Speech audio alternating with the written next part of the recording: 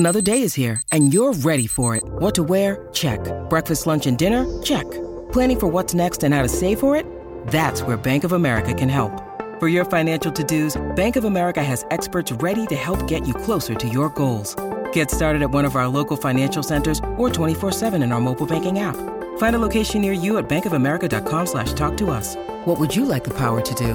Mobile banking requires downloading the app and is only available for select devices. Message and data rates may apply. Bank of America N.A., member FDIC.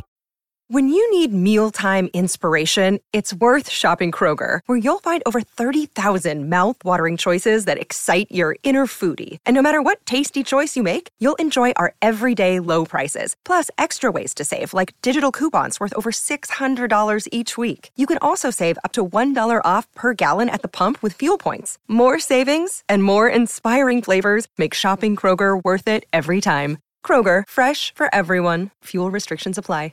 Oh, it's a goal. Who got the assist? Who got the assist?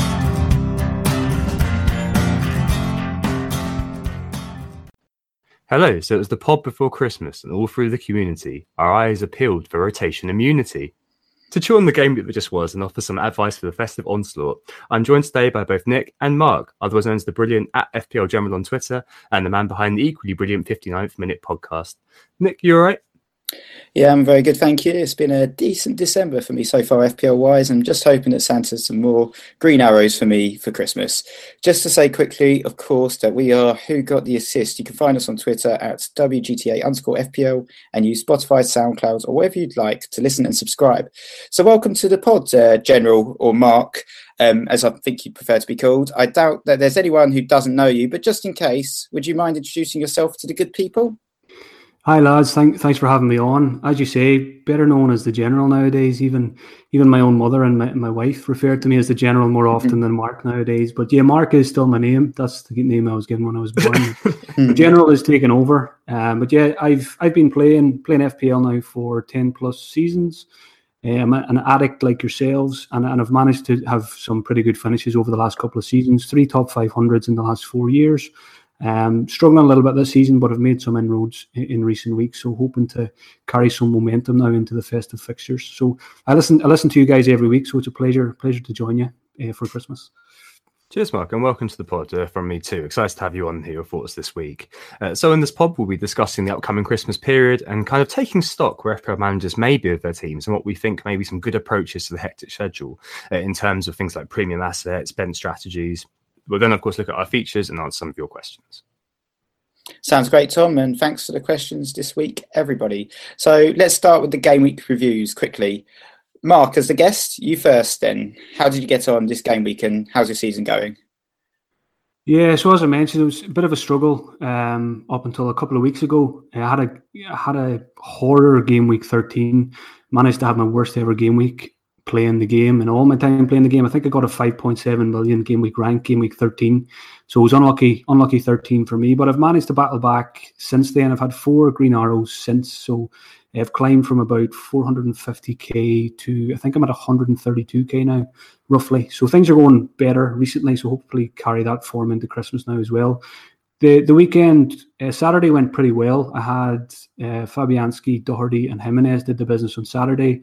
And with the likes of Kane and Sterling not doing too much damage, I was quite confident going into Sunday. But as you know, in FPL, when you're confident going into a Sunday, it usually doesn't really go the way you want it to. So it was pretty frustrating. Had Aubameyang captain. That was a painful watch. You know, we had enough chances to get on the score sheet. It was just a very frustrating watch as a captainer. Salah as well and Robertson. Obviously, as a Man United fan, it was painful enough watching United lose. Yeah. And then no fantasy points from Robertson or Salah either, just to rub salt in the wound. And Alonso, frustrating on Sunday as well, hit the post and then conceded within minutes. That was another second. So Hazard was the only good point about Sunday. And that was enough. I think 51 points I finished on and got me a small green arrow. So with a captaincy fail, I'll always take a green arrow. Sounds all right anyway. And it's really good news that your season is starting to pick up. And I think anyone who's having a bad season should take solace in what you've said, that you were about 450k about 4 game weeks ago. And now you're starting to compete. Similar for me. I've had a good December so far. I've jumped up now to 83k overall rank, so in the top 100k, hoping to stay in there. In the interim, I got 56 points this game week. It was a particularly strong Saturday, sort of driven by Sané and the West Ham heroes, Snodgrass and Fabianski. But it was, like yourself, Mark, it was a bit of a terrible Sunday with 9 points for my major assets, Salah, Robbo, Alonso and Aubameyang, all sort of letting me down. So Sunday was a bit poor from an FPL perspective, but the Saturday was pretty good. Yeah, I mean, you've still done all right, haven't you? Where I was 4 game weeks ago. So, well, Mark, you've been on a steady upward trajectory. Well, Nick, you've also been on quite a meteoric upward trajectory, actually. I'm looking at my performance. I want to slap my face and go, 52 points this game week. It's okay. It's a little bit of a green arrow. I'm up to 190k or something. But, from where I was at kind of 40k at one point in the season, that's very, very annoying. And, I'm just hoping I'll be able to work my way back now. I had Sane and I had Sterling. So I had a very, very good start to the game week. Felipe Anderson got an assist. Kane last minute assist, which felt like a goal somehow. But, on Sunday, things went pretty wrong. Aubameyang, I was cringing through that with you, Mark, as an Arsenal fan. I also had Alonso. He went from 15 points to 1 point in 5 minutes, something like that, through missing the goal not going in, him hitting the inside of the post, and then them conceding, and then the card later on. And Kolasinac was the man that I decided to bring in for TAA. So obviously he didn't show up last minute. Unmentioned thigh injury kept him out of the game. I got Wan-Bissaka off the bench, which was good, but I kind of wish I rolled the transfer. It wasn't a necessary one, which is very, very annoying. And I blame FPL Richard Lawford squarely for this, for making me do it on Saturday morning after the FPL drinks. No, not really. It was just me being a bit silly, I think. But anyway, let's move on to the first kind of talking point of this week's pod. And it's always very good to have kind of 3 people in different spaces in their season. Just in terms of the squads at the moment, talk about your squad, but talk about how other people may have their squads too. How happy are you with what you've got at the moment?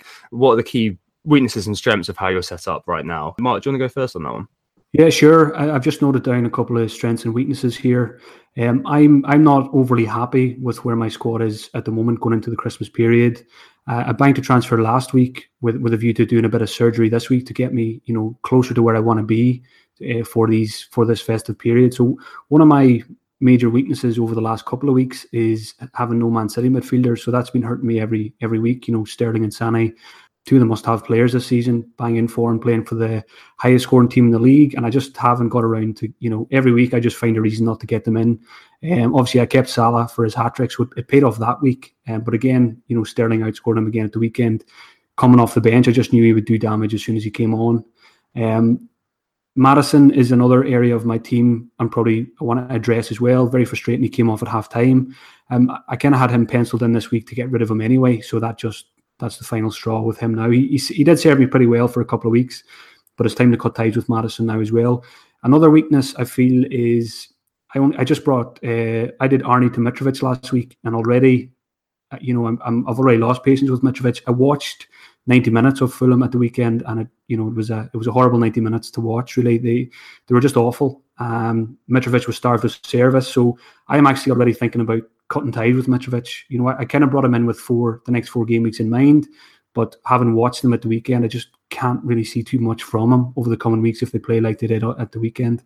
Another weakness of mine is I've got a dud third sub at the moment. I like to go into Christmas with a full playing bench. I've got Danny Ward stinking up my bench, and I'm probably not going to get a chance to improve that before Christmas. So I'm hoping I can get through with 2. Strengths, then I think my defence is okay. Alonso, Robertson, Wan-Bissaka, Balbuena, and who's the other one? Doherty as well. So I feel like I don't need to touch defence. I'm happy with Fabianski in goal. So that allows me to focus on more exciting transfers in midfield and attack. And another strength I feel as well is already having Hazard in my side, because I know a lot of people are going to probably be trying to get him in now. He's in great form and he's got great fixtures. So that's where I'm at. I'm probably looking at a bit of a shake-up and probably to lean towards the Man City midfielders this week. Okay, yeah, you're in a 3-4-3 at the moment, aren't you, really? You got a bit unlucky this week with Wan-Bissaka and Balbuena both returning clean sheets on your bench. And as you mentioned, you've got one dead spot. Like, in that 3-4-3, are you fairly committed to that? If you remove Mitrovic, will it be to kind of retain that formation, or are you looking to kind of exploit value elsewhere? Yeah, well, over the years, I've always been a big 3-4-3 manager. But the way I'm looking at things now, I've got Aubameyang up front as my premium striker. He's gone 3 games without a goal now, which has been very frustrating. But I'm more than likely going to have a bit of patience with him, give him 2 more games. But I could see myself switching formation then. The value is in the cheap strikers this season and in the midfielders. So I'm possibly looking at maybe a move to 3-5-2 over the next maybe 3 or 4 weeks, and possibly going just with 3 budget strikers. Things can change very quickly in FPL, but I just think Kane is not justifying his price. Aubameyang is stuttering, and Aguero's got Jesus now for competition, so there's definitely a case to be made for going 3-5-2 with cheap strikers. Yeah, I think I'm certainly moving towards that. So, Nick, you and me both own Aubameyang and Kane, in quite a hefty kind of 3-5-2 sort of thing. Well, it was with success this week for a 1-pointer, which was obviously fantastic. But 3-5-2, what are your views on your squad at the moment? You committed to how you're set up, or are you looking to make changes? And what are the key stretch weaknesses that you've got at the moment? So I'm generally happy with my squad. So Aubameyang blanked again, but he was the highest XG underachiever with 0.71, and with Burnley at home up next, he's possibly going to even be my captain next game week. In terms of the other players, sort of blanked last game week, the likes of Robertson, he created more chances than any other player with 4 against tricky opposition. Liverpool actually amassed a ridiculous 36 shots against United as well. So I think having Salah over the Christmas period, I'm going to be keeping him. I quite like him in my team, and he's actually turned into a little bit of a differential with that hat-trick the other game week. I can't see myself sort of touching the defence as well, generally. I haven't actually made any moves in defence for the last few game weeks, but my defence is essentially the ultimate template now with Alonso, Doherty, Dean, Robertson and Wan-Bissaka, with 3 of those guys actually being the most transferred in defenders and having 4 of the 5 most owned. I think I'm just not going to be touching that defence for this foreseeable future, even though a couple of them have tricky fixtures this game week. I think, like yourself, Mark, my concern actually is City coverage. So I've got Leroy Sané, but I don't have Sterling. And even though I've kind of got it away with it a little bit in the last few game weeks with a couple of rests for him, he's bound to start the next game against Crystal Palace. And I think I've got to fit him in. So it's kind of strategizing how I fit him in. And possibly Harry Kane might be the full guy. Similar to you, I'm looking at those 2. As you mentioned, Aubameyang got very unlucky, and Kane as well. I mean, he does have Bournemouth in game week on Boxing Day, which I'm looking at. But, with the 2 premium strikers up front, it could be a case of this is my house, I have to defend it sort of thing. But actually, the reality is that I'm also looking at those 2 guys and thinking, in common with Mark, what you said, I think that maybe the value may be in the midfield, and maybe I may have made a bit too much of a play to go too strong up front. Like, as you mentioned, Aubameyang maybe is worth some patience. I mean, since I've signed him, he's risen in price by 0.6, but he's only returned 1 assist in 3 games. The data does say he's near explosion, as you said, Nick. He was at 0.76 goals, wasn't it? And he was also expected to score 1.44 goals last game, so he's getting in the right positions, and that's reassuring. He's had 13 attempts in the last 4, 6 on target, and he's actually 4th for pen box touches as well, which is quite good, because earlier on in the season, we were refreshingly wasn't really threatening the stats. But Kane's looking a bit of a dodgy one, isn't he? In the last 8 attempts, 4 on target, and he's converted 2 of them. So he's got a conversion rate of 25%, which some people may flag as being crazy. And he really needs Eriksen. 7 of Kane's 9 goals have come with Eriksen on the pitch. Only the brace against Huddersfield was scored without him being there. He's scored 3 penalties this season as well, Kane. So he's a 6-goal striker otherwise, which is, that's quite worrying in terms of value for money. With these kind of intended changes, each week there does seem to be someone else who's coming through, and you're kind of wishing, I wish I had that guy. Whatever your decisions have been, it might be a case of just kind of sticking with it for now. But on that note, I guess in terms of the transfer market, that's kind of a question that other people do think about, and especially around this sort of time when we have been seeing the market's been pretty crazy, and lots of rises, lots of falls, and people are making early moves to try to get players in before they're priced out, for example. What are you guys thinking in terms of the transfer market over this Christmas period? Like, what approach are you going to be taking? So I think over the Christmas period, I'm going to be taking it cautiously. I have the luxury now of 2 free transfers, which allows me to kind of play a little bit with my team. Generally, I'm quite happy with my team. I think I'll be going on the going easy on the Pepsi and not making too many rash transfers. There's been some nice sources of points from various people like Snodgrass. I've still got Ryan Fraser as well, but he's relatively cheap, and I'm hoping that he might do well against Brighton up next. I think it's generally just the premium players that I'm going to be playing around with, but you have to be careful because you don't want to react too much to one game week. For instance, if your premium player is benched, it doesn't mean that suddenly he's a bad pick. He's probably going to be back for the following game week, so probably going to be avoiding the -4s and -8s. I think generally a lot of us took hits over the past few game weeks, and a lot of us, like yourself, Tom, got quite heavily punished. So for now, it's going to be a cautious approach over Christmas and sort of a wait and see with my transfers, and just generally make the enforced changes as opposed to the elective ones. What about yourself, Mark? Yeah, I'm a very cautious FPL manager. I've only taken 1 point set so far this season. That was a few weeks ago. I brought in Doherty, Jimenez, and Richarlison for a -4. It didn't pay off in the first week, but over the last few weeks it has paid off. So I'm possibly looking at my second points head of the season this week, as I mentioned, to set me up for Christmas. But I always try and bank a transfer wherever possible to have the flexibility of those 2 free transfers. And, with a -4, then, it's referred to as a mini wildcard. You can do, 3 changes makes a big difference to your overall squad balance. So that's what I'm probably looking at this week.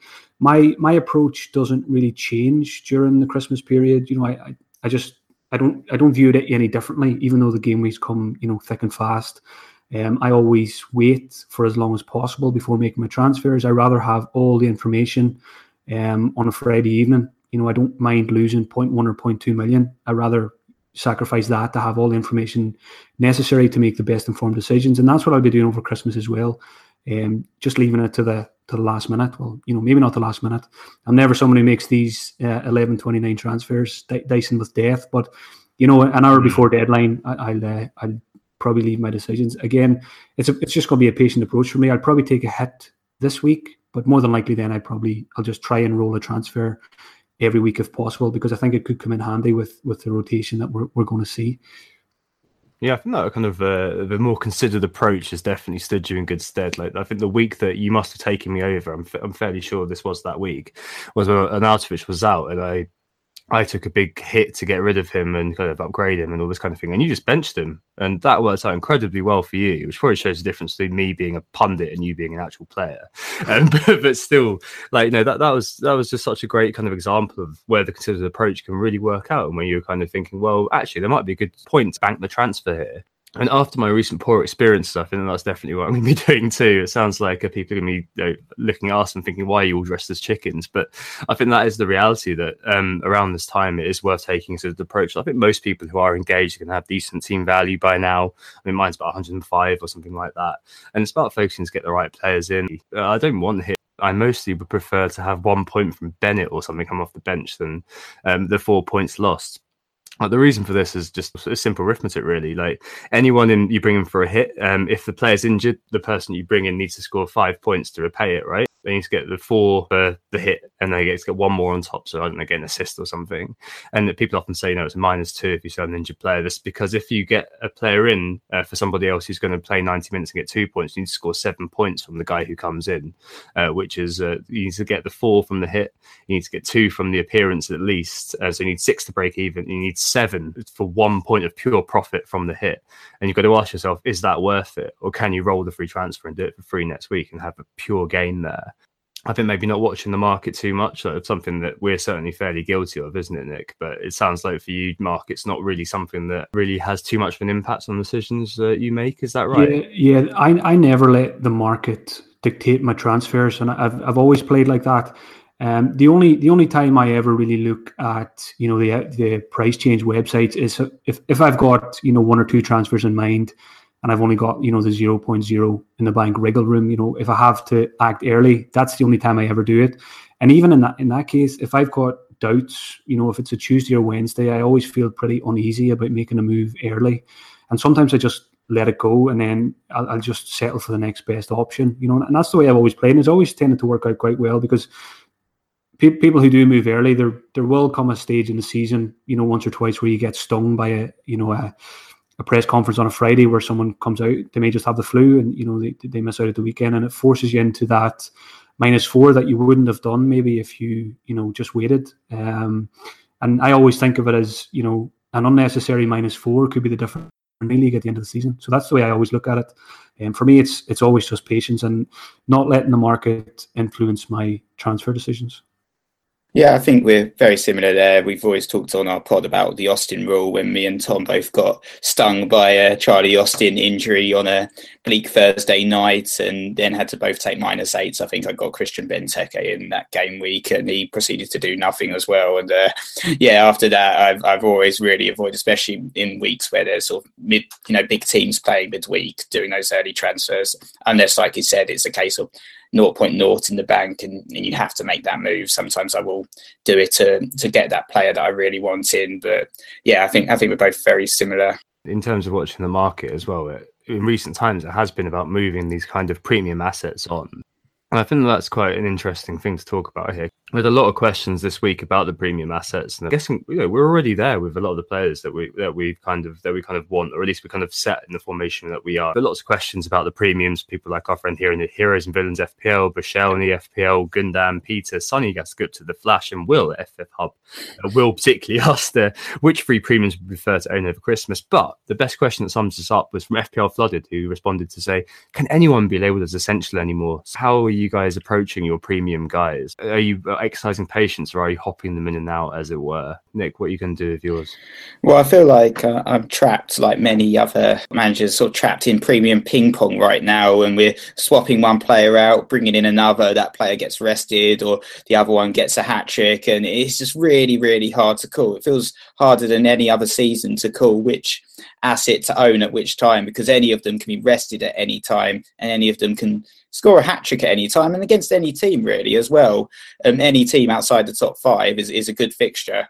So I think for me, Sterling is the one that I really want to fit into the team, and I think that Kane's going to be that fool guy. He's going to be the one shouting, "Pack my suitcase." I was originally actually planning a Salah sale, but I'm now leaning towards Kane. I did a little comparison between Kane and Salah on Fantasy Football Scout, and Salah actually beat Kane with +10 on key stats, with Kane only being ahead on one of the key stats, which was shot accuracy. So most stats are so much better than Harry Kane's currently. He performs pretty poorly against Burnley. He was virtually playing as an attacking mid behind Moura. He's a little bit more expensive than Mo, and he also gets less points for goals as well. And doesn't get a point for a clean sheet when Liverpool get a clean sheet, which is pretty much every game week. So at the moment, for me, I feel like if I'm going to get Sterling in and I'm going to keep Aubameyang, I'm going to keep Sane, then Kane is the one I'm going to have to say goodbye to. Though there is also Eden Hazard, and I sold Eden Hazard the same game week that you sold Mo, and I've been punished the past couple of games quite heavily by this guy who's continuing to, as he always does this, I've described him as the biggest troll in FPL history, but he is, like every time I seem to own him, he gets me 2 and 3 points. Every time I don't own him, he scores hauls. It's almost better just to have him in my team, just to prevent other people getting those Eden Hazard hauls. But, it is tough at the moment trying to fit these guys in, and I'm worry about us all sort of taking these -4s, -8s to sort of swap them all around, and maybe we should just stick with the ones we've got over the Christmas period and hope that they, return for those fixtures that we got them in. Yeah, I mean, after my experience, it feels like I just made my FPL rank disappear. It was really, really it's one of those things that it kind of feels like I'm more towards keeping faith with my guys at the moment rather than moving them on. But, my eyes on Hazard as well. But I mean, Mark. Yeah, I've got a plan in the back of my mind. But I am waiting to see how City line up Tuesday night, because that could change my thinking. Depends who plays and depends who's on the bench really for that one.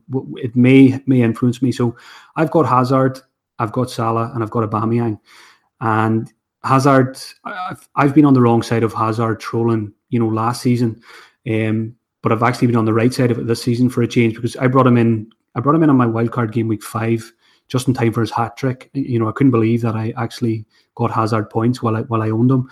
And then I kept him all through his injury troubles, and I reaped the benefits of that patience then over the last couple of weeks. I always had an eye on these upcoming couple of fixtures, And it was a bonus then that he delivered against Man City as well. So he's been great for me this season.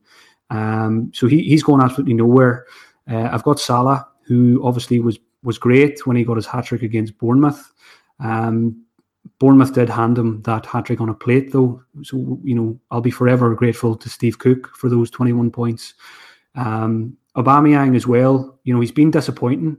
I got him in just before the Man United game, so I didn't really expect much from him there. And he's blanked. He hasn't scored in the last 3 games now. But I brought Aubameyang in, with these kind of 4 games in mind. So 2 of them are gone now, and he's got 2 more. He's got Burnley and Brighton. So I'm just gonna be patient with Aubameyang and give him those 2 fixtures. I've seen enough from him at the weekend against Southampton that gives me faith that he will deliver in those 2 games. Good, getting into good positions. On another day, Aubameyang could have had a brace in that game. Just really, it was a strange performance from him because he did have very good chances. So with Hazard going nowhere, and I want to give Aubameyang more time for me to get Sterling, Salah's going to have to be the fall guy. I probably should have done it last week before Salah played United. But thankfully Sterling didn't punish too much. I think it was only a 4-point difference last week, but I kind of feel fortunate almost. I always feel pretty vulnerable going into a game week really without City midfielders, and I think it's just about time for me now to stop beating around the bush and just bite the bullet. So the plan that I have in the back of my mind, which I'll think more about after the cup game midweek, is Salah to Sterling, Mitrovic to Danny Ings, and that would allow me to do Maddison to Sané. So it would actually be bringing in 2 City midfielders this week.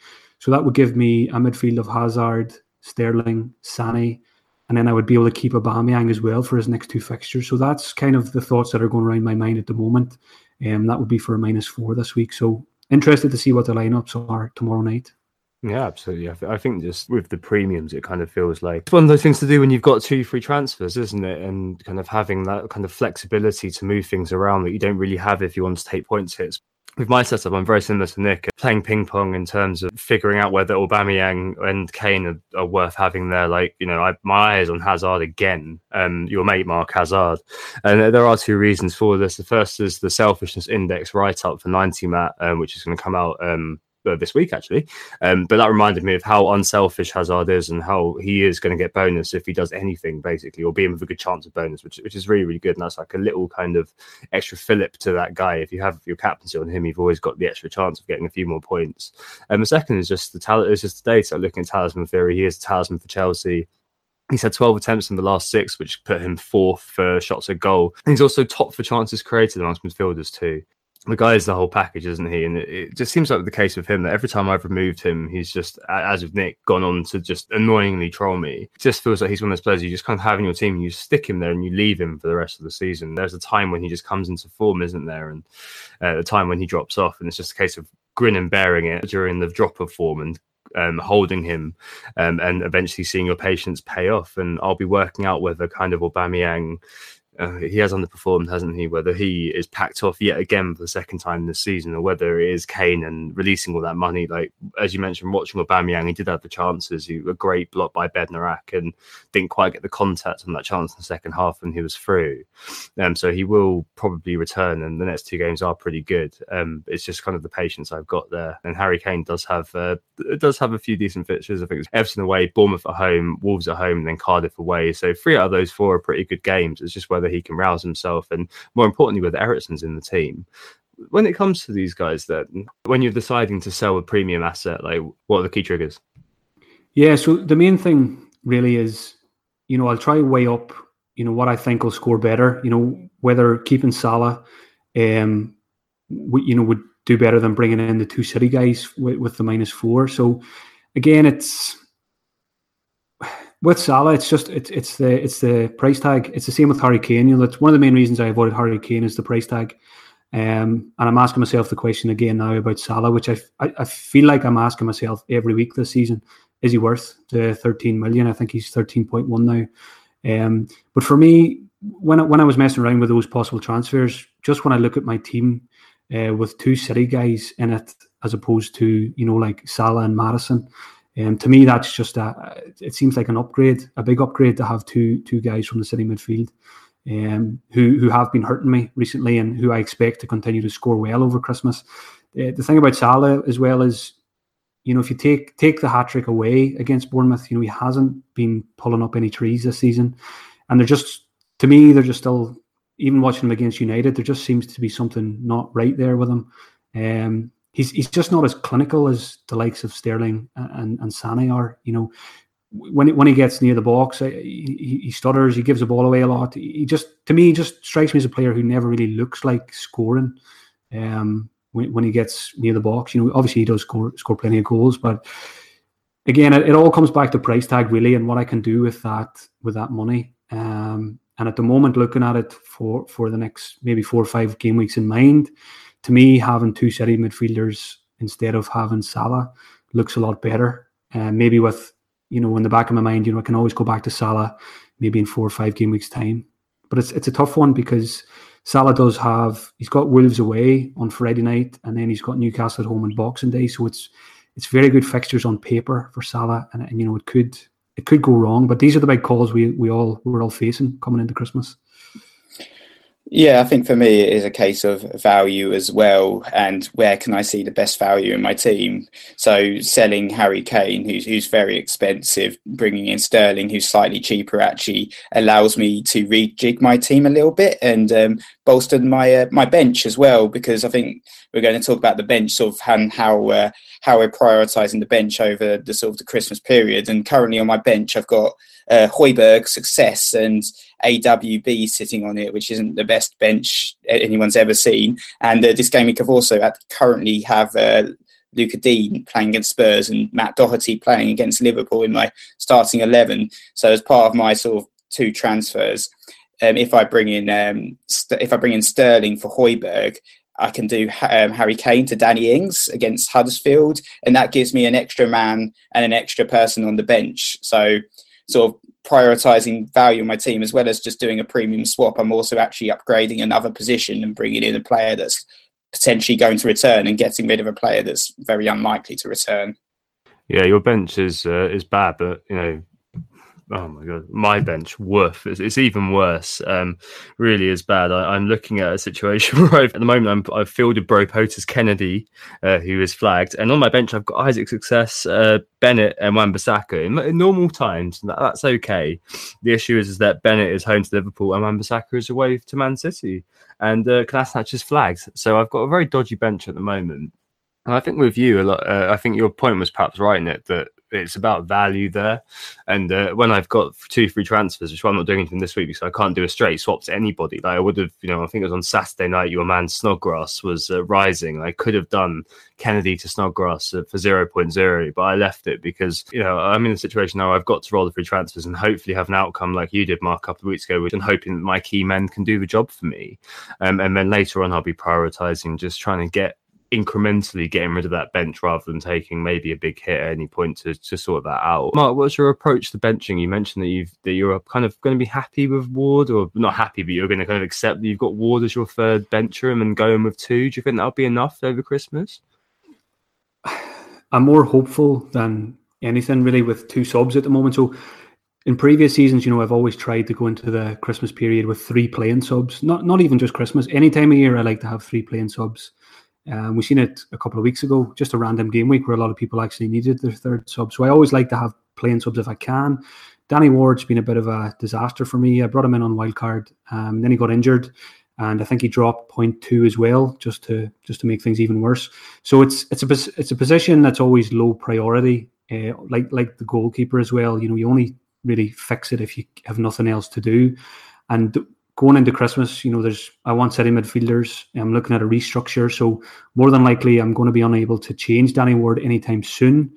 But hopefully there will come a game week where I'm in a good position with 2 free transfers and I could have the luxury of maybe changing Ward to someone. The guy at Wolves is the guy I've got my eye on, Gibbs White. If he can get regular game time at 4.3, the same price, he would, even if he only gets 20 minutes every week and he gets a point, at least you've got that point coming on if you ever need your third sub.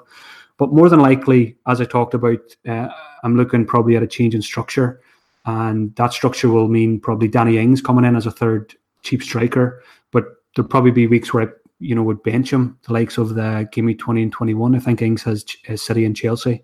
So it would be, 5 midfielders that I could play every week, and then the 3 cheap strikers. So that essentially that would be a strong front 8. And then you've got Wan-Bissaka and Balbuena to cover me from the bench. So that's the advice I would give. If you can get to 3, do. But I'm just hoping that I'll be able to survive with 2 over Christmas. I think there's definitely a premium on 90-minute men. And I saw, and I think I tweeted actually, that when Gibbs White started in attacking midfield for Wolves, that was, as you mentioned, quite a good boon for a lot of managers. So I've definitely got my eye on him and Masuaku in the 4.3. It's terrible, isn't it, to be looking at those guys? Oh, what an awful shopping list that is. But looking at them as people who are going to get me, the odd 1 or 2 points and really crucially save me a lot of money, especially if I get rid of Kennedy. That's 0.6, isn't it? 4.4, you've got your man Højbjerg, Nick, or Gunnarsson, and defence. Right down the bottom, you've got guys like Diop, who's got great fixtures, but he's not a great player. Analogous perhaps to Balbuena, Kiko Firmino, Callum Chambers, Bennett, Wan-Bissaka, and of course Bednarak, who's emerged from the dust. And Danny Ings has recently burst onto the scene, hasn't he, after his brace. But, having 90-minute men is very important, isn't it? Just to get those extra 2 points off the bench, because that can often be the difference, can't it? If people do have to heads or a weekly prize or something like that. What's the one bit of advice you give to FPL managers, Mark, over this Christmas period? It's a very simple one, but it's a very important one. And it's just to know when the deadlines are and set reminders on your phone, because I know what it's like for me over Christmas, if you're celebrating the festivities and things like that, you can lose track of FPL very easily. A game week ends on a Thursday and there's another deadline on Saturday morning. So it's a simple one, but it's an important one, because if you miss one deadline, it can derail your season.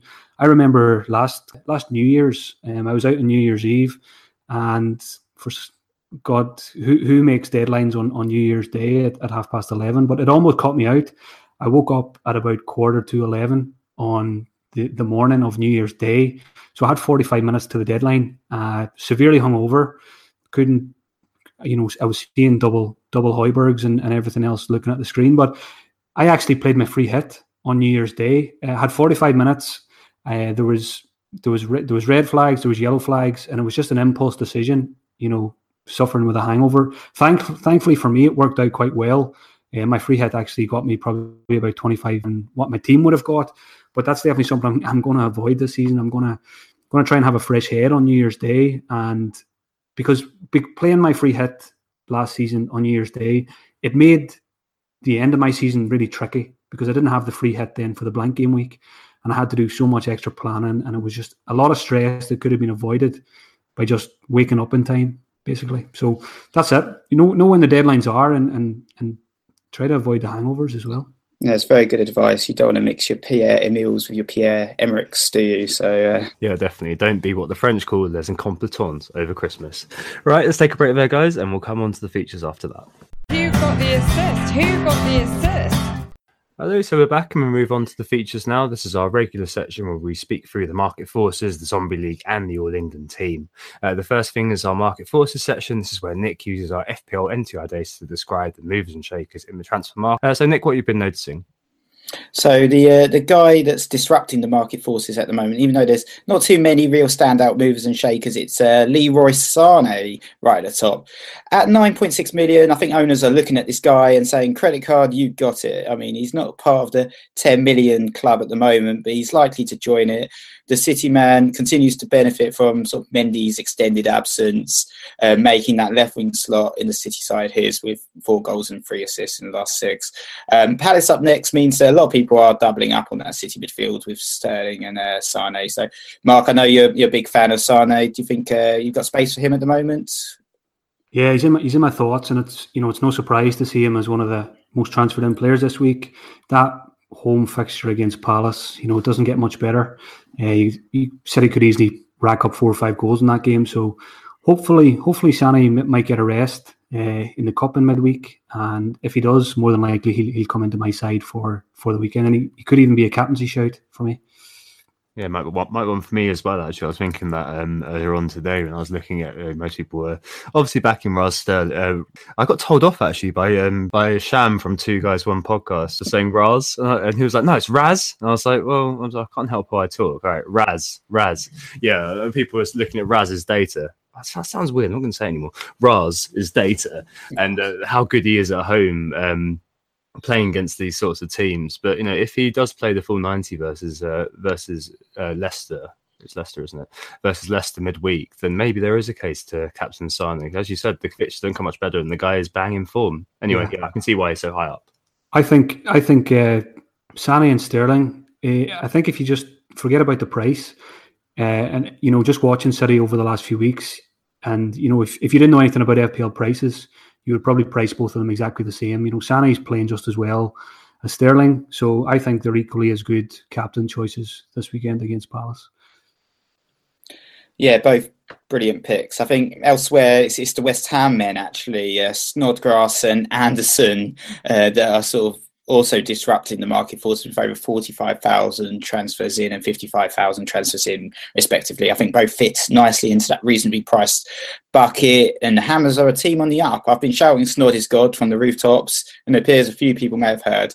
But if you've owned both of these players actually over the last 4 game weeks, you've netted 65 points, which is over an average of 8 a player per game. And West Ham's fixtures are still really good. They've got Watford, Southampton, Burnley and Brighton up next. So, there's even a case for doubling up on this team. Yeah, I've got Fabianski and Balbuena. So I'm kind of at the wrong end of the pitch for West Ham. They've been scoring a lot of goals. Snodgrass playing out of his skin, and Felipe Anderson has just been a joy to watch this season, and he's been a brilliant FPL asset. So another variation to my transfers this week. If I don't go double Man City, I think it would be Felipe Anderson would probably be the next guy on my list. So again, no surprise to see him being transferred in this week.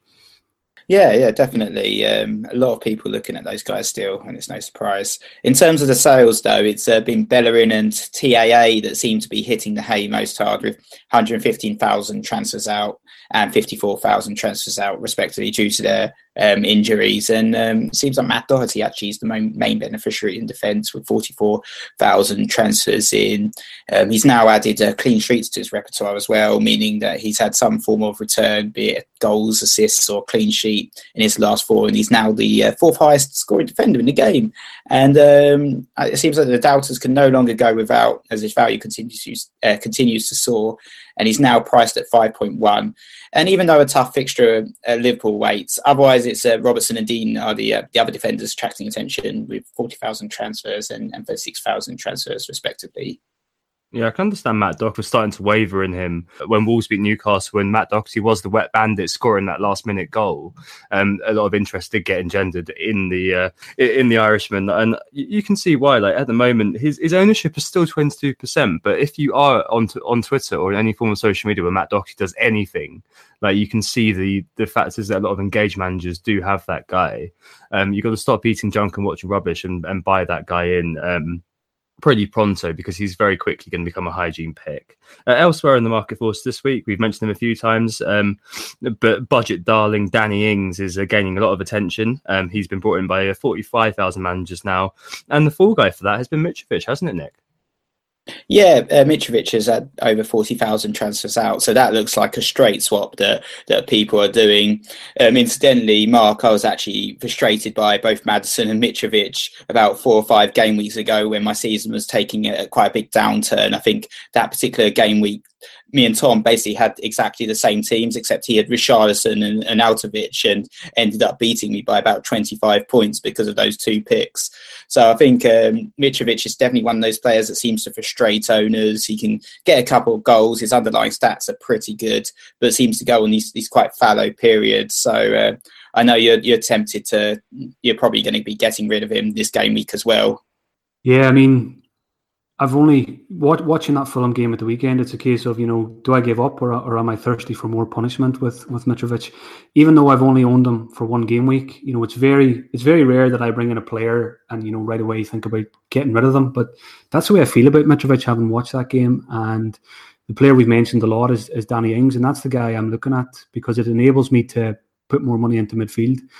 I owned Danny Ings earlier in the season, and I was kind of sad to see him go because I'm a big fan of Danny Ings, and he did well for me in a couple of game weeks earlier in the season. So I always felt he's a player I would go back to once he was fit again. And Southampton just looked brilliant under this new guy, Hasenhüttl. They were excellent against Arsenal. And Danny Ings fits into that system really well with the high pressing and the high energy game. So I think we're going to see more goals from Ings over the Christmas period. The big thing is fitness. We just need him to stay fit.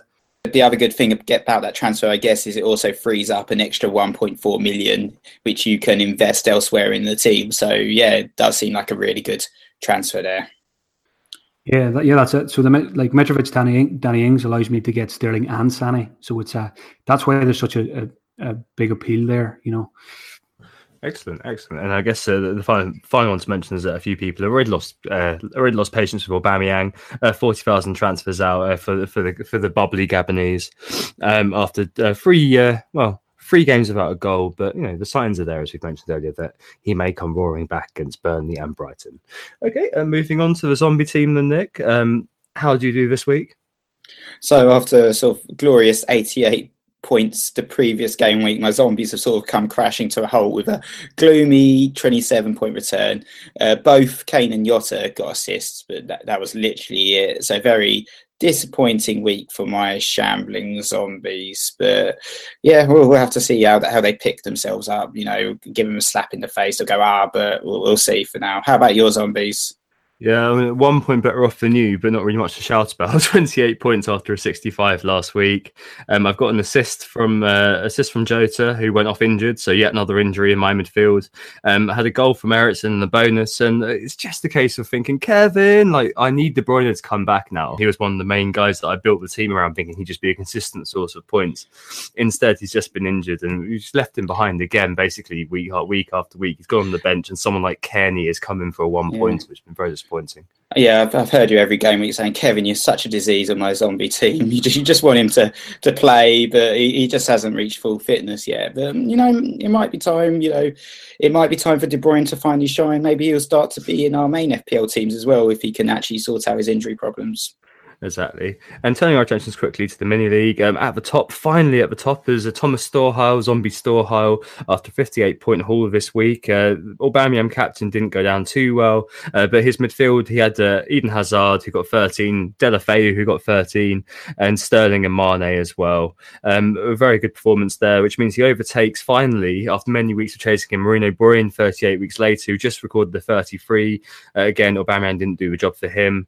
Up to third, it's Stelian Dobrin with FC Johnny B Zombie, 54 points there, again with an Aubameyang captain. In fourth, it's Blue Carefree, 64 points. Eden Hazard came through with the captaincy, 26 points from the Belgian there. And in joint fourth, actually, it's Ujwal Karki with UJK Zombies, new entry into the top five.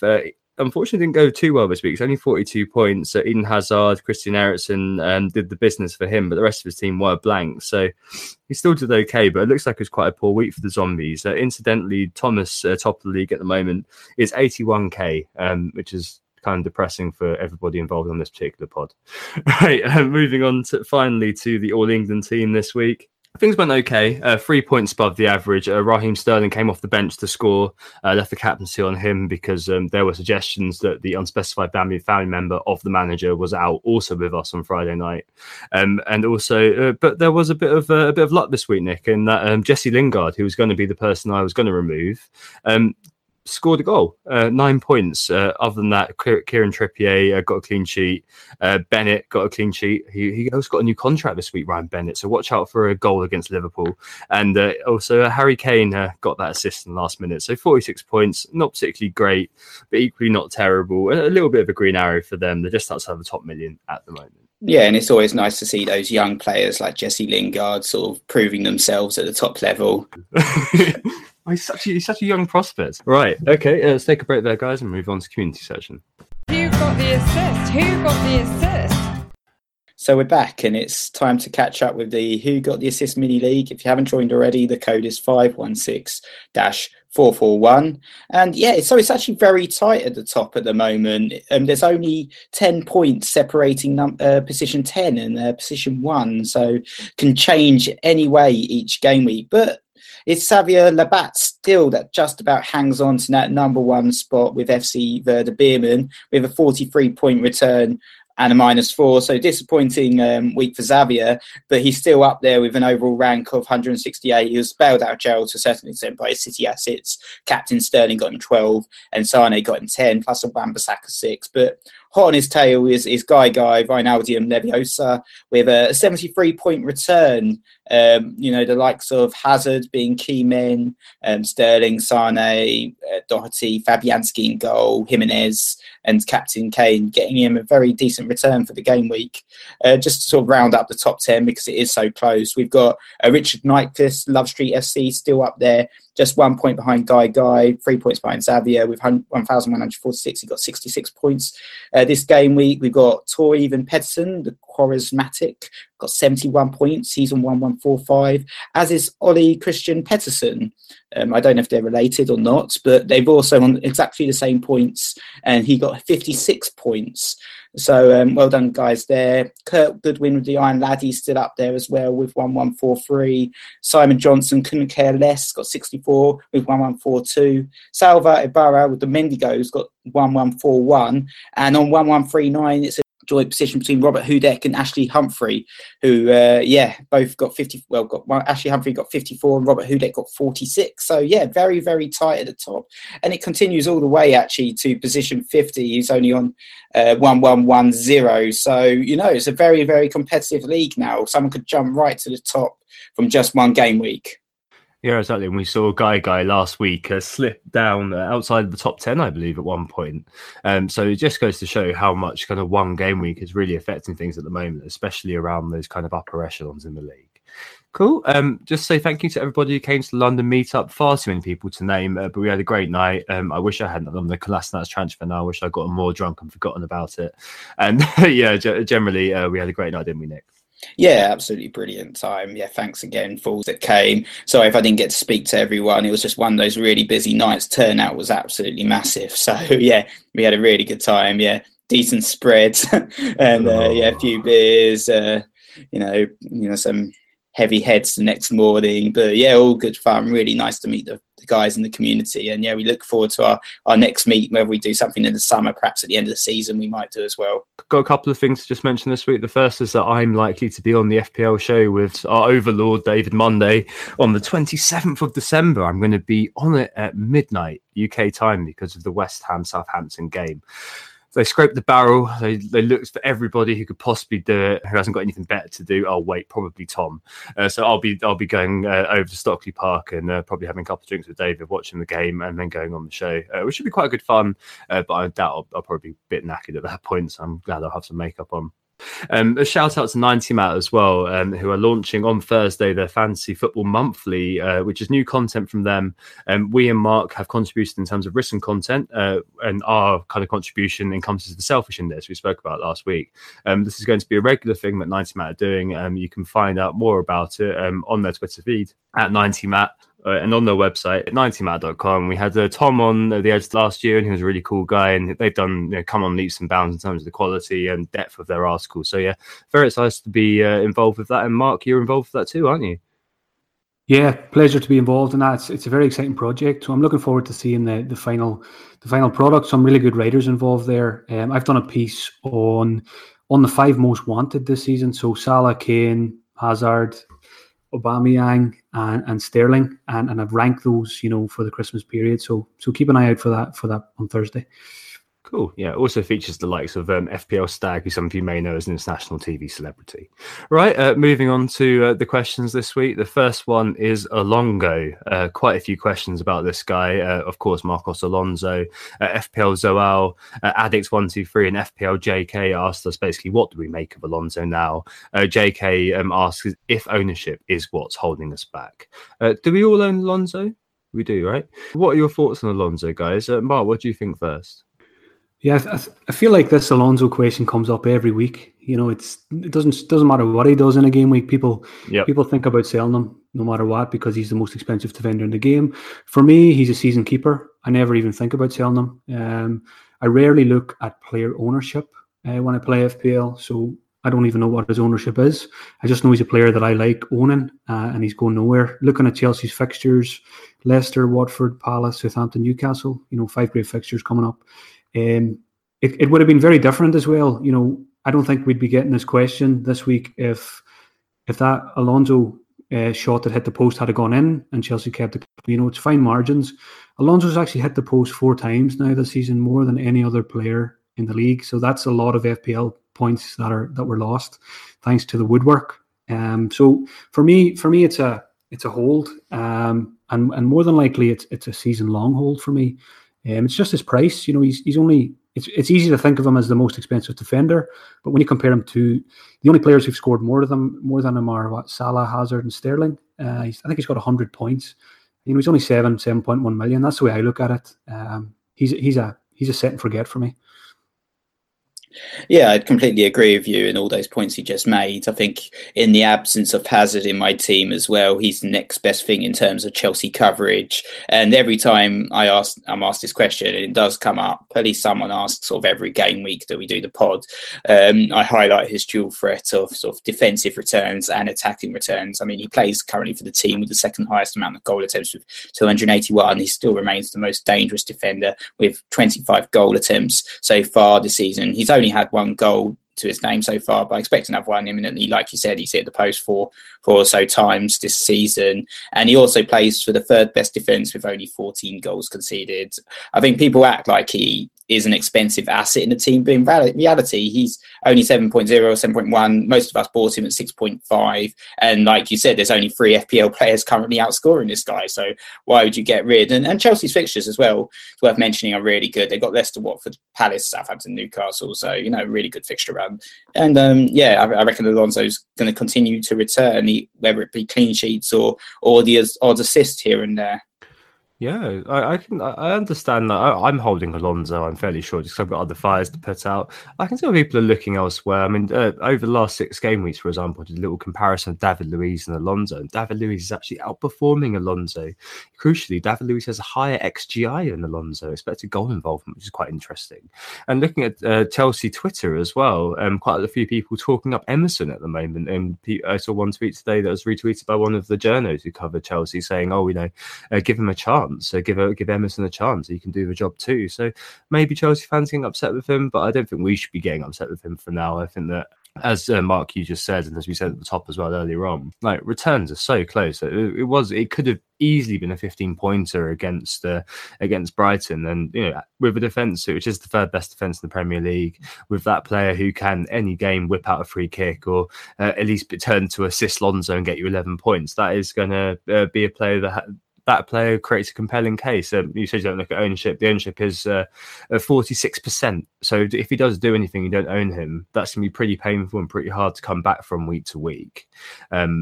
So yeah, for me, if you do have Alonso, hold him. Like, if you are very, very desperate, if there's a Sterling transfer and you just feel like you need to get rid of Alonso, then maybe there's a case to do it if you can defend it, and you probably can in that circumstance. But for the majority of it, I'm probably the same as you guys, and I won't be looking at removing him unless Emerson Palmieri comes in and starts to do bits on the left flank whilst Alonso is watching from the bench, preening his lovely hair.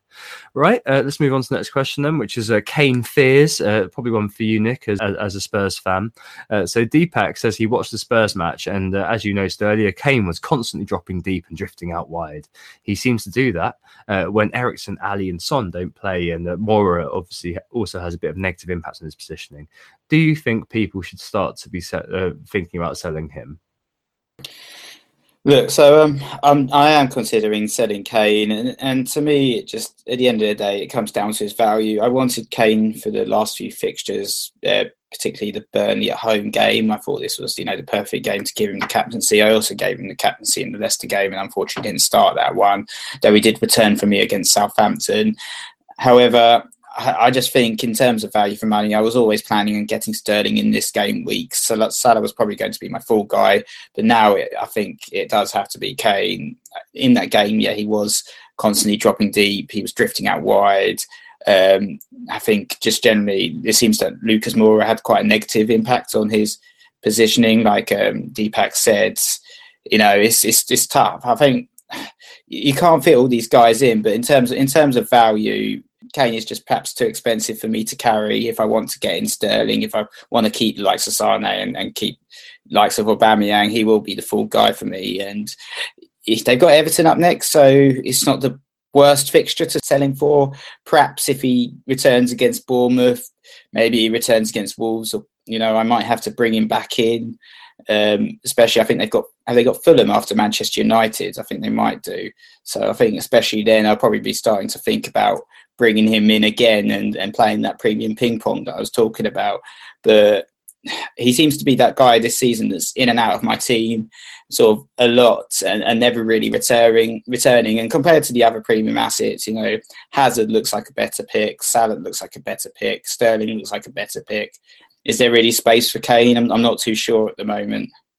Yeah, on Kane again, for me, I weighed up Harry Kane versus Aubameyang 3 weeks ago for 3 or 4 days, and when it came down to making the final decision, it's just I always try and take every new season as a clean slate, and I've always been a big Kane owner over the seasons. He played a big part in my very good finishes over the last 2 or 3 seasons, but this season to me he just doesn't look like the player he has been in previous seasons, and couple that with his 12.5 million price tag, it's just not for me this season. I think when you look at the fact that Harry Kane was 12.5 in game week 1 and Callum Wilson was 6 million, and Callum Wilson has outscored him to this point, I think that tells you all you need to know about Harry Kane this season.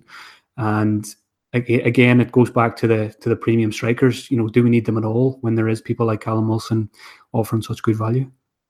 I own Kane, and the reason I did own Kane, I mean, it's interesting to say you kind of have a clean slate. I just remembered over Christmas last season what he did, and he was, if I remember correctly, last season also looking fairly languid, and we were all also saying, "Oh, is this still the same guy?" Just the case of for whatever reason, like last season, he did overperform in terms of his XG to what he actually got. And he did have a moment where he did click, and it did click around Christmas time when he got those hat-tricks in a row, right? But that is, I'm aware that's really flimsy. The Everton game's not very good, but the Bournemouth game I had my eye on as being a good game to have a Harry Kane captain in game week 19 Boxing Day, when a lot of people have Mo Salah against Newcastle, of course. And they do have a decent run of fixtures, but it is down to that 12.6, isn't it, really? Like, I'm not too sure I want to be playing premium ping pong in the same way you are, Nick. I think that there will come a week when owning Kane is going to be a decent difference. At the moment, he is still going to be in my captain against Bournemouth, but a lot of that is going to depend on the eye test and whether Christian Eriksen and Son Heung-min are going to be playing alongside him for the next 3 games. If he is playing alongside the likes of Lucas Moura and playing alongside the likes of Eric Lamela, he does turn into a kind of a younger version of Wayne Rooney, doesn't he? Like dropping so deep. But if Eriksen is there to link it all together, then I think it becomes a completely different proposition. You've already seen the limited time that Eriksen's been on the pitch. His creativity is absolutely magnificent. So, as we've known for a long time, he is the person who links the play together and gets Kane into those scoring positions. If Eriksen's not there, effectively, it's like advanced Dembele theory. If Eriksen's not there, I don't think Kane is quite the same proposition. I'm just hoping that he will be, especially in that Bournemouth game and hopefully and maybe in that Wolves game too. Interesting kind of side note here then, if we're looking at getting rid of Kane potentially, quite a few people did ask us this week about the power 5 midfield, like Andy, Let's Talk FPL has got at the moment. So Karan, desperately seeking Duzan and Sense to the Stands, asked us if the power 5 midfield is the way to go, and it might just be worth kind of just mentioning your thoughts on that just quickly before we move on to the next 2 questions. So I've got Sana and Sterling, like you're thinking of bringing in, Mark, and I've got Felipe Anderson and Richarlison as my kind of 4 midfielders. And I think there is scope to remove Kennedy and put Hazard in there by getting rid of one of Kane or Aubameyang. And I'm seriously considering doing that, because I think that might be a really nice setup, because there is a lot of value in midfield at the moment, I think. What are you guys thinking about that? Is that something you're watching and thinking, oh, it might be time to really kind of bulk up my midfield? Nick? So yeah, midfield definitely seems to be where the money is. Midfielders are definitely generally outscoring the forwards. We've got so many players that are sort of classified as midfielders now, but they're not really midfielders. A lot of them are playing as number nines or inside forwards, spending more time in the box than the traditional number nines. You've got the likes of Richarlison, Mo Salah, Hazard and Sane and Sterling, and, getting all these penalty box touches. I think there's definitely a case for sort of a power midfield five. I mean, I think I'm actually going to be lining up with five in midfield with my plans move for the first time this season, even though it's not really a sort of premium front line because I've got Fraser and Snodgrass making up the numbers in that midfield. But definitely there seems to be a case, we talked about at the beginning of the season, a case for the defence. Currently, the zeitgeist is with the midfields, the front line. We were like hyped. We talked all pre-season about this period where Spurs and Arsenal had great fixtures and it was going to be the time of Kane and Aubameyang. And perhaps predictably, they're not really achieving the wonders whilst the likes of Hazard still continue to deliver, and Mo as well. The power five is something I'm looking at as well. I was watching Andy's stream last night, and that's kind of what got me thinking about it. If I do the moves that I talked about this week, that would give me Hazard, Sané, Sterling, and Richarlison.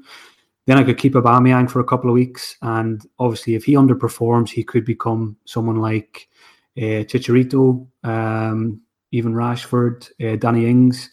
And then I could upgrade Danny Ward to someone like Felipe Anderson to give me the power five. So that's where my head's at the moment. I'm looking at possibly moving towards a 3-5-2, but we know with FPL things can change. I mean, if Aubameyang goes and bangs in 2 hat-tricks next 2 weeks, I'm not gonna sell him then. So my formation switch really depends on what Aubameyang does in the next 2 weeks. If he performs well, I'll probably stick with 3-4-3. If he underperforms, he'll probably go in a switch to a 3-5-2. Interesting, yeah. I think this leads us segues very well into the next question, actually. Just because I think that if one of those two guys, or in your case, Aubameyang goes, then it's a case of who are we going to be looking at amongst the budget strikers? And we've spoken a little bit more than anticipated about Mitrovic, so the question in itself is moot, which is from Neil Baxter, who asked what we think of Mitrovic. But I think there might be here a good time to speak about the budget strikers generally and the guys we do have our eyes on. I mean, you both mentioned Danny Ings. I understand that. And as the cheapest playing striker who's got an explosive output in him, I can't see much of a case looking beyond him. But the Chicharitos and the Jimenezes of the world, these are all characters who are performing pretty well this year. I mean, Callum Wilson does have a very good game straight away this week. If you don't know him, he might want to be considering too. But which budget strikers are we looking at to kind of enable these sorts of movements onwards? Mark, Ings caught your eyes because of the value there. Yeah, it's a combination of those things. He looked great on his comeback. I had him earlier in the season, and he did very well for me. And I'm a big fan of him. He's a clinical striker, and I'm looking at bringing him in possibly for Mitrovic this week. I've already got Jimenez, who I brought in 4 weeks ago and has been excellent value. All he needs to do is chip away with the odd goal or assist, and he's doing that, and he can do that against the bigger sides as well. Wolves have turned their form around a little bit now as well, which is positive for the likes of Doherty and Jimenez. So I'm happy to own both of those guys. When it comes to moving Aubameyang on, if I do so in 2 weeks' time, it's probably my troll Callum Wilson. I may go back to him. But there's just so many budget options. Even United have great fixtures. Could Rashford do something? I always find it pretty hard to trust United players in FPL, especially attackers. But Rashford is showing form, and the fixtures are definitely there as well. So yeah, it'll be probably Jimenez and Ings, and then 5 midfielders. So it's a matter of getting a third one then, whoever tickles my fancy. And even Camara, we didn't mention Camara. I think he's 4.4. Oh yeah, he's getting game time. So if he continues to get game time, yes, Fulham are awful, but if he gets game time, he's a good option to have on your bench in that 3-5-2 as maybe your first or second sub. Yeah, we're doing the same job that Isaac Success is doing for me and Nick. Do not expect very much from that sort of level of player, guys. Although there is a penalty for Fulham and Mitro's off the bench, off the pitch, then maybe he might do something. I mean, Rashford's an interesting one, because I know, Nick, you were slightly considering him, and they do come into a very, very good run of fixtures, United. They've got Cardiff away and Huddersfield and Bournemouth at home over the next 3, which is absolutely phenomenal. They only play Spurs of the top 5 up until game week 25. And this run also takes in home games in game week 23 and 24 against Brighton and Burnley. I think Jimenez is a great shout. He's actually a player I sold, but in terms of underlying stats, he's actually equaling Kane for goal attempts. He's had 52 compared to Kane's 53, so he's nearly matching Kane. And also around penalty box touches, he's had 81 compared to Kane's 86, and he's under half the price of Kane. So I think that really sticks out of the excessive cost that some of us are spending the money on Kane, when you can get Jimenez in and you've got an extra 6.4 million that could be used to bolster that midfield. So I really understand the logic there in terms of having Jimenez over Kane. And same with Danny Ings, who's the player that I probably am bringing in this game week. He's only 5.4, but he's got 6 goals now to his name. Yeah, he's also up there for goal attempts with 36, which is one of the highest forwards. The other person, which I thought I'd shout out just to entertain you, Tom, if you want a 1 week punt, is Salomon Rondon, who's got 4 goals now to his name. He's actually been performing pretty well. He's quite high with goal attempts, 29, and he's playing the worst team in the league, Fulham. So if you're fancying a free hit or you're fancying a 1 week punt, why not give him a go? Yeah, he's inevitably going to blank for you, isn't he? I agree with all those points. I think Ings is obviously the value pick, and did look very good, didn't he? He'll get you 60, 70 minutes. And I think he got bonus points for 40 minutes, didn't he, not very long ago? So he is one of those kind of players who is getting those extra points for you. I do think that Jimenez is the one, though, and that I'm really going to be looking at. I mean, this guy has really returned. He's returned in all sorts of fixtures. In every game other than Man City, of the top 5 that he's played, well, top 6 he's played. He's got an assist against Man United. He got a goal and assist against Spurs, which included a penalty. He got an assist against Arsenal, and he also got a goal against Chelsea. So he is able to get points in any sort of game, which is quite heartening, really. So if I do end up selling on Kane, if I do end up selling on Aubameyang, I think he'll be the guy that I try to fit in. I got Liverpool this week, obviously, but the week I'll be targeting him will be next week against Fulham. I do have a fairly dodgy short-term run: Liverpool, Fulham, Tottenham, Crystal Palace, Man City, and Leicester. But those Tottenham and Man City games, maybe you could field him, and you could maybe get points out of him. His goal involvement is very high at the moment. Jimenez has been involved, which is talisman status. It's very, very good to own that sort of guy. 6.2, that's still great value. And as you said, Nick, he is equaling Kane on an overall level in terms of the stats. So yeah, definitely one I'm going to be looking at. And they do come into good fixtures, Wolves, as well. After the Man City game in game week 22, it's in game weeks 23 and 29. They play no teams in the top 6. Okay, the final question this week is on double hammering. But Will Bill asked if Snodgrass and Anderson are a good pairing for the foreseeable future. I think maybe outside of your own teams, guys, just as options within price brackets, what do you make of these two guys? Yeah, Anderson has impressed me big time this season, but Snodgrass as well. Snodgrass is posting very good stats as well, because I looked at both. I compared both of them last week for my own podcast because I had a question about them. There's a 2 million difference in price, and Snodgrass at the moment is producing the goods, but it's whether he can do that long term. I just feel with Anderson, you're bringing in a player who you can probably keep for the rest of the season, whereas Snodgrass, may end up being a transfer out at some point. But I think while he's in the form that he's in, he's on set pieces as well. I think he's very good value, and there is a case to be made. West Ham are playing so well, they're scoring a lot of goals. There is a case to be made to double up on both of them. I can't do that because I've got Fabianski and Balbuena. But anyone who maybe already has Anderson, he's a popular pick, and they're looking for a budget midfielder. There's no reason why you couldn't double up on both of those for the next maybe 3 or 4 weeks with take advantage of the good fixtures for West Ham. Yeah, I've generally been a big fan of Snodgrass, obviously, because since I brought him in, he's been returning serious points, but he's also been racking up the bonus points. Like you said, he's been on the set pieces, so he's been creating a lot of chances for his teammates. Actually, in the last 4 game weeks, he's created 13 chances, which is a joint highest alongside Eden Hazard, and he's really good value as well. And West Ham have just had this amazing run of fixtures, and it doesn't quite end yet. So they've still got nice fixtures against Watford, Southampton, Burnley, and Brighton. I think Snodgrass is one of those players I never expected to be in my team again. I think I owned him for a patch when he was at Hull. I also owned him for a patch when he was at Norwich. And after Hull got relegated, I said, goodbye, Robert Snodgrass. I'm never going to see you again in my team. But somehow he's managed to make it back in there. And yeah, I don't foresee him being in there till the end of the season. I completely agree with you. I'm sure he'll be transferred out at some point. But in the meantime, I'm enjoying the points, and hopefully he can maintain this run of form as West Ham continue to deliver. Yeah, Felipe Anderson, he's perhaps the pick of the bunch for West Ham, but he is that little bit more expensive. So you have to sacrifice other positions, to afford him. So I think that's the challenge there. But he has been creating lots of chances, scoring lots of goals as well, and both of them have been doing brilliantly for owners. Yeah, what's interesting, we've noticed it a few times, that Anderson has definitely changed his role. He's now, with Yarmolenko out and also with Arnautovic out, he's really stepped up and he's really assumed talisman status for West Ham. It's really interesting still comparing the distribution versus the attack threat of both Snodgrass and Felipe Anderson. So as you noted, Snodgrass has created 13 chances in the last 4, whereas Felipe Anderson's only created 5.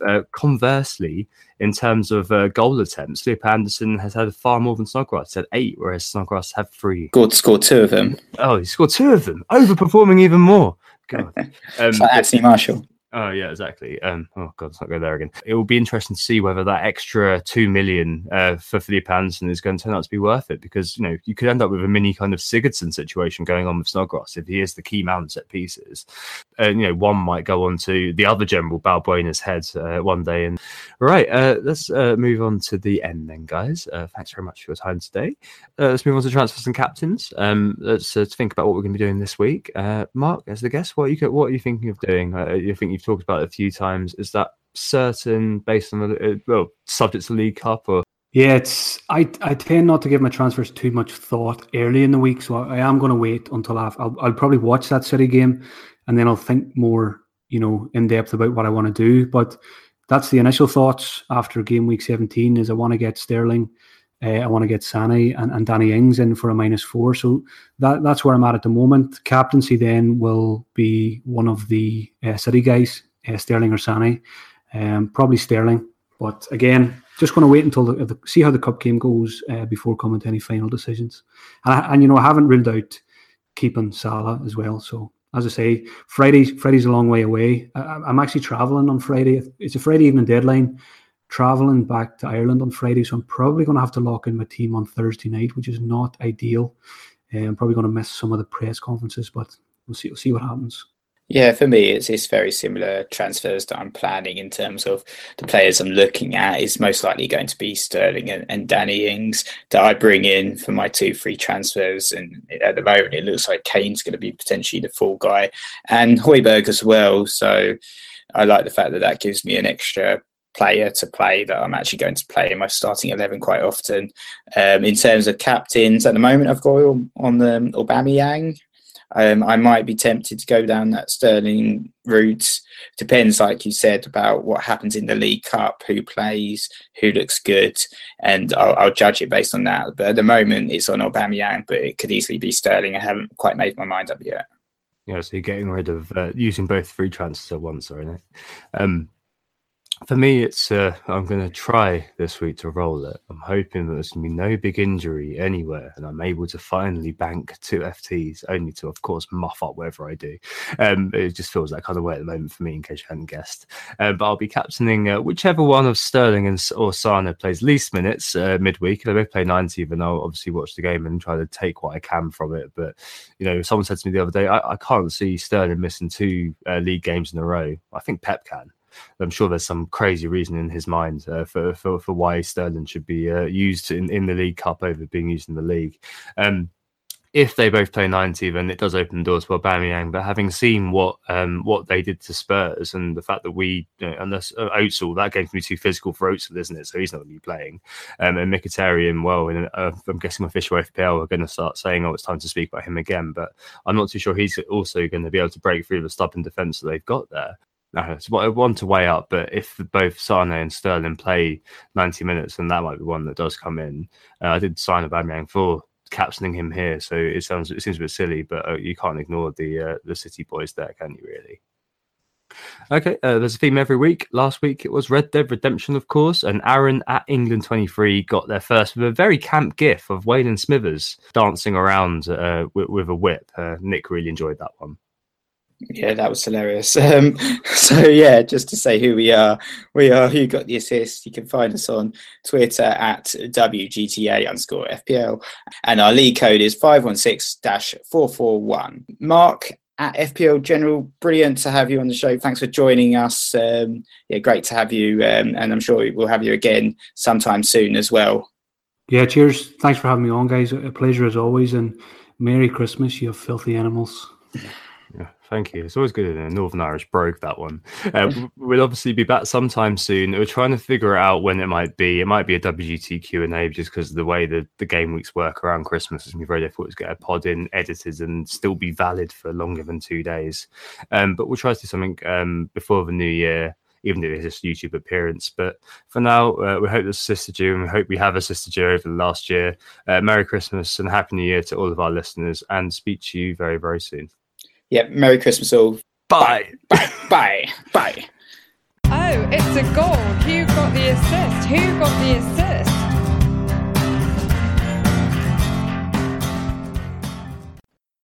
Sports Social Podcast Network.